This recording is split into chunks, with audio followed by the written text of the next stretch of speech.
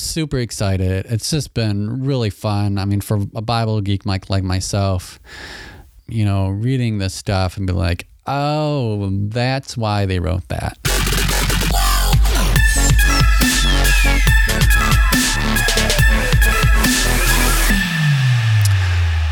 All right. Welcome to episode 2 of the Mura Scriptura podcast.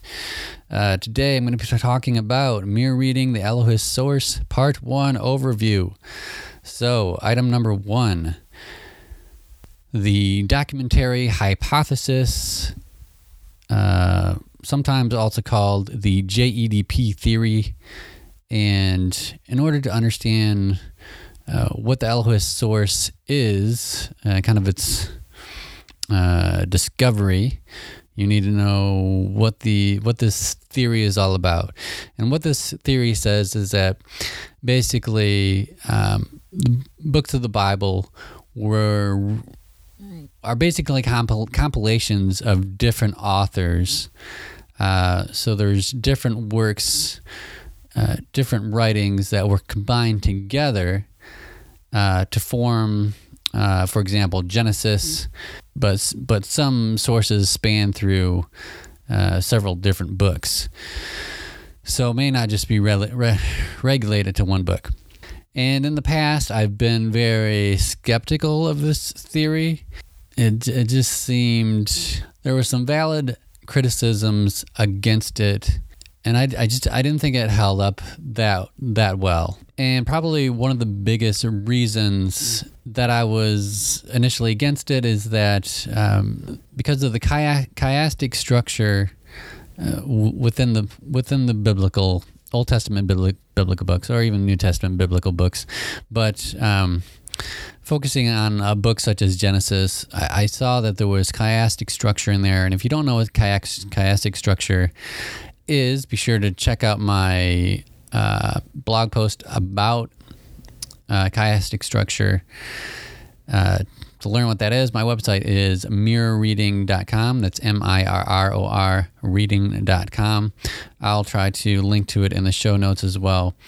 But chiastic structure is basically a form of outlining that was used in ancient times, kind of like how we outline today, but their structure, the first half of the writing reflected the last half in some way.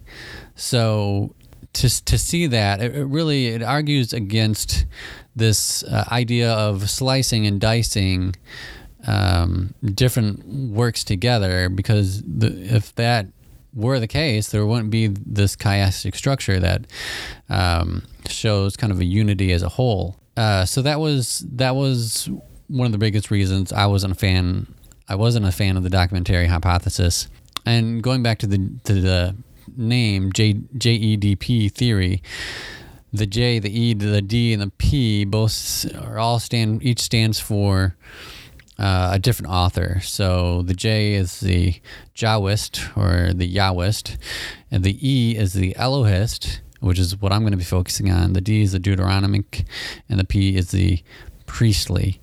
And those are kind of the four main authors, according to this hypothesis, that were put together to form Genesis and even other books. But the chiastic structure was really holding me back, and also my own personal bias. I like the idea of Genesis being written by one author.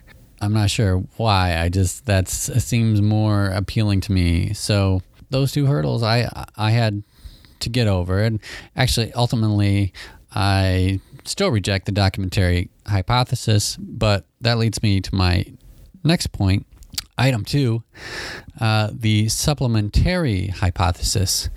And for this, I owe a debt of gratitude to Tema Yore.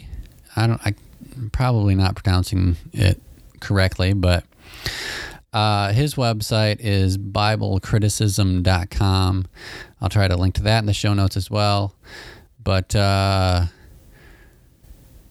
really good work on this website. Jewish guy, went through like all of the Old Testament, just about, or quite a bit of it, and broke all the writings into the different authors. And for the Elohist source, he combined all of the Elohist verses into one book, and that's what I was looking for, because I didn't want to have to do that work. That's not my forte. But and let me explain the difference between the documentary hypothesis and the supplementary hypothesis.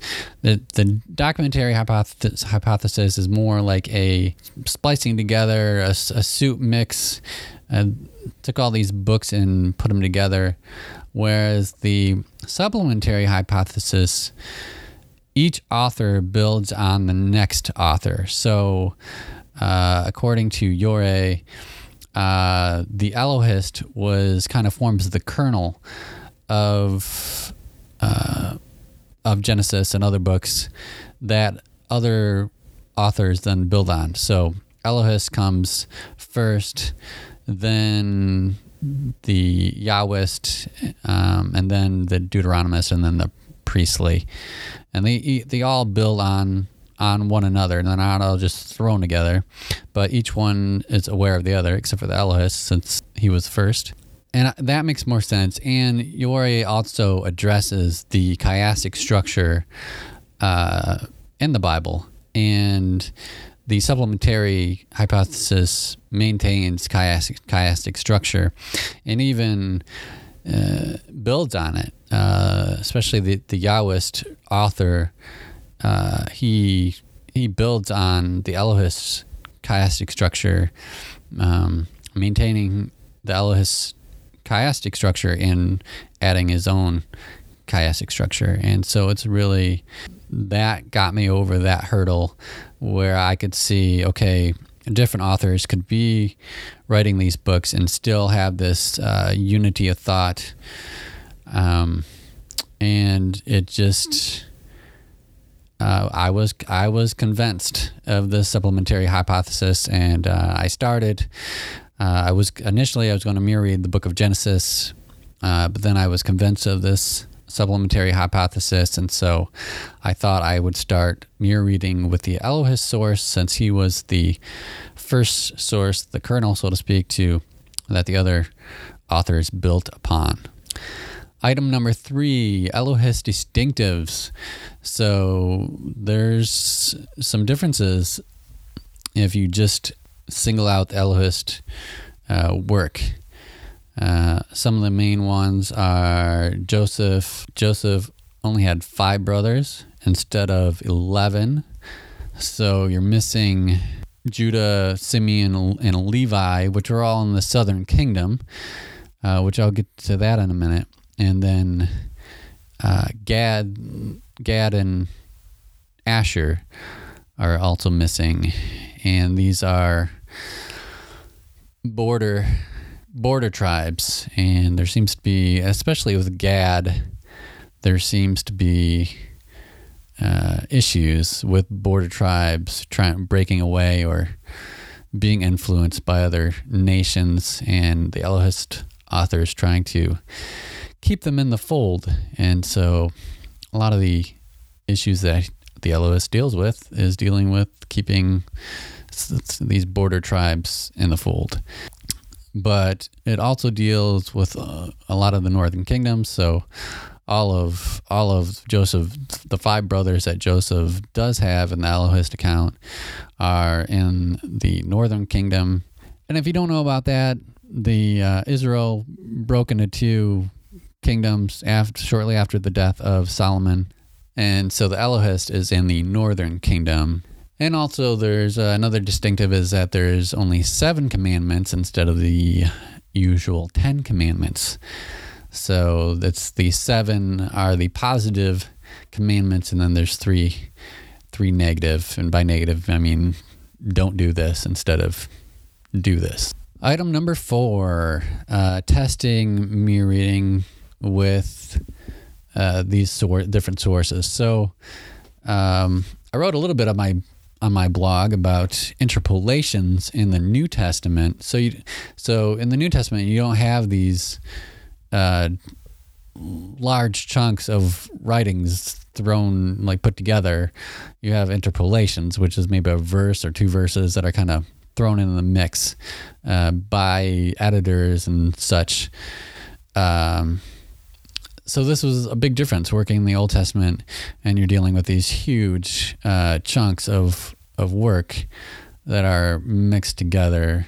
And so trying to mirror read that, if you don't know there's different authors and you're trying to you're mirroring that all as one, that can get confusing. So my goal is to test this supplementary hypothesis by mirroring the Elohist account, the Elohist source, and then eventually mirroring the next author that builds onto the Elohist source, which is the Yahwist source. Oh, and I should say another Elohist distinctive is that the Elohist uses the name Elohim for the name of God, whereas opposed to the Yahwist, he uses the name Yahweh for the name of God.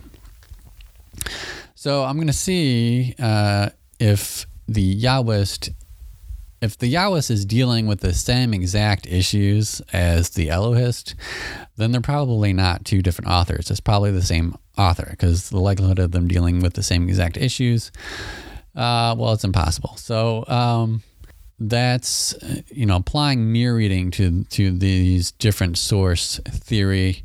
I'm really curious how that's going to turn out. So I'm getting close to wrapping up the Elohist source, and then I don't know if I'll move on to the Yahweh and to the Yahwist source right away, but eventually that's what I want to do, and then I'll compare the two and see how they play out. Item number 5. This has been a very exciting process, mirror reading the Elohist source. It's discovering the issues that he was dealing with, and it's like reading the Bible for the first time. And, I'm learning Bible stories that I've never heard before. And I grew up in the church, so I've heard them all ad nauseum. So it was kind of cool. And I've gotten really good at, mirror reading, not to toot my own horn, but, I've really developed and progressed. And it's been a lot of work. It used to be a 5-chapter book like Ephesians would take me a year or two to mirror read that and get my head around, and this Elohist source was I don't know, 30 chapters maybe, and I knocked that out in 3 months. I guess I'm still working on the last part of it, but it was a lot quicker, and it was more accurate, and it's better documented. So super excited. It's just been really fun. For a Bible geek like myself, reading this stuff and be like, oh, that's why they wrote that. And I hope you have that feeling too as we go through this. And if you've ever had that feeling of reading the Bible and being like, why is this in here? Or hearing an explanation for a difficult verse and being like, yeah, that makes sense, but intuitively knowing that it's not right. And so I hope that, I can't shed light on every verse of the Bible for you, but some of the Elohist source verses I think I can shed some light on. So I hope you enjoy it.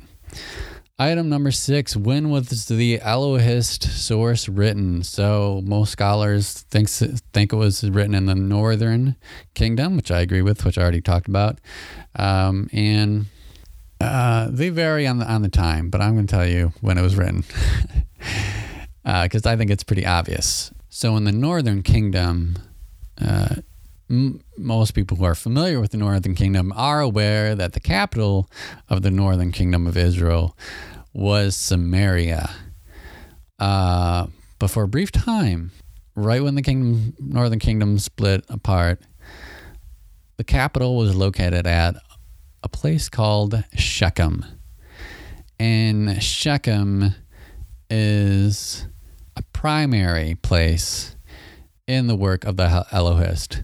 So for that reason, I think it was written very early on in the beginning of the northern kingdom, because Shechem would have still been the capital.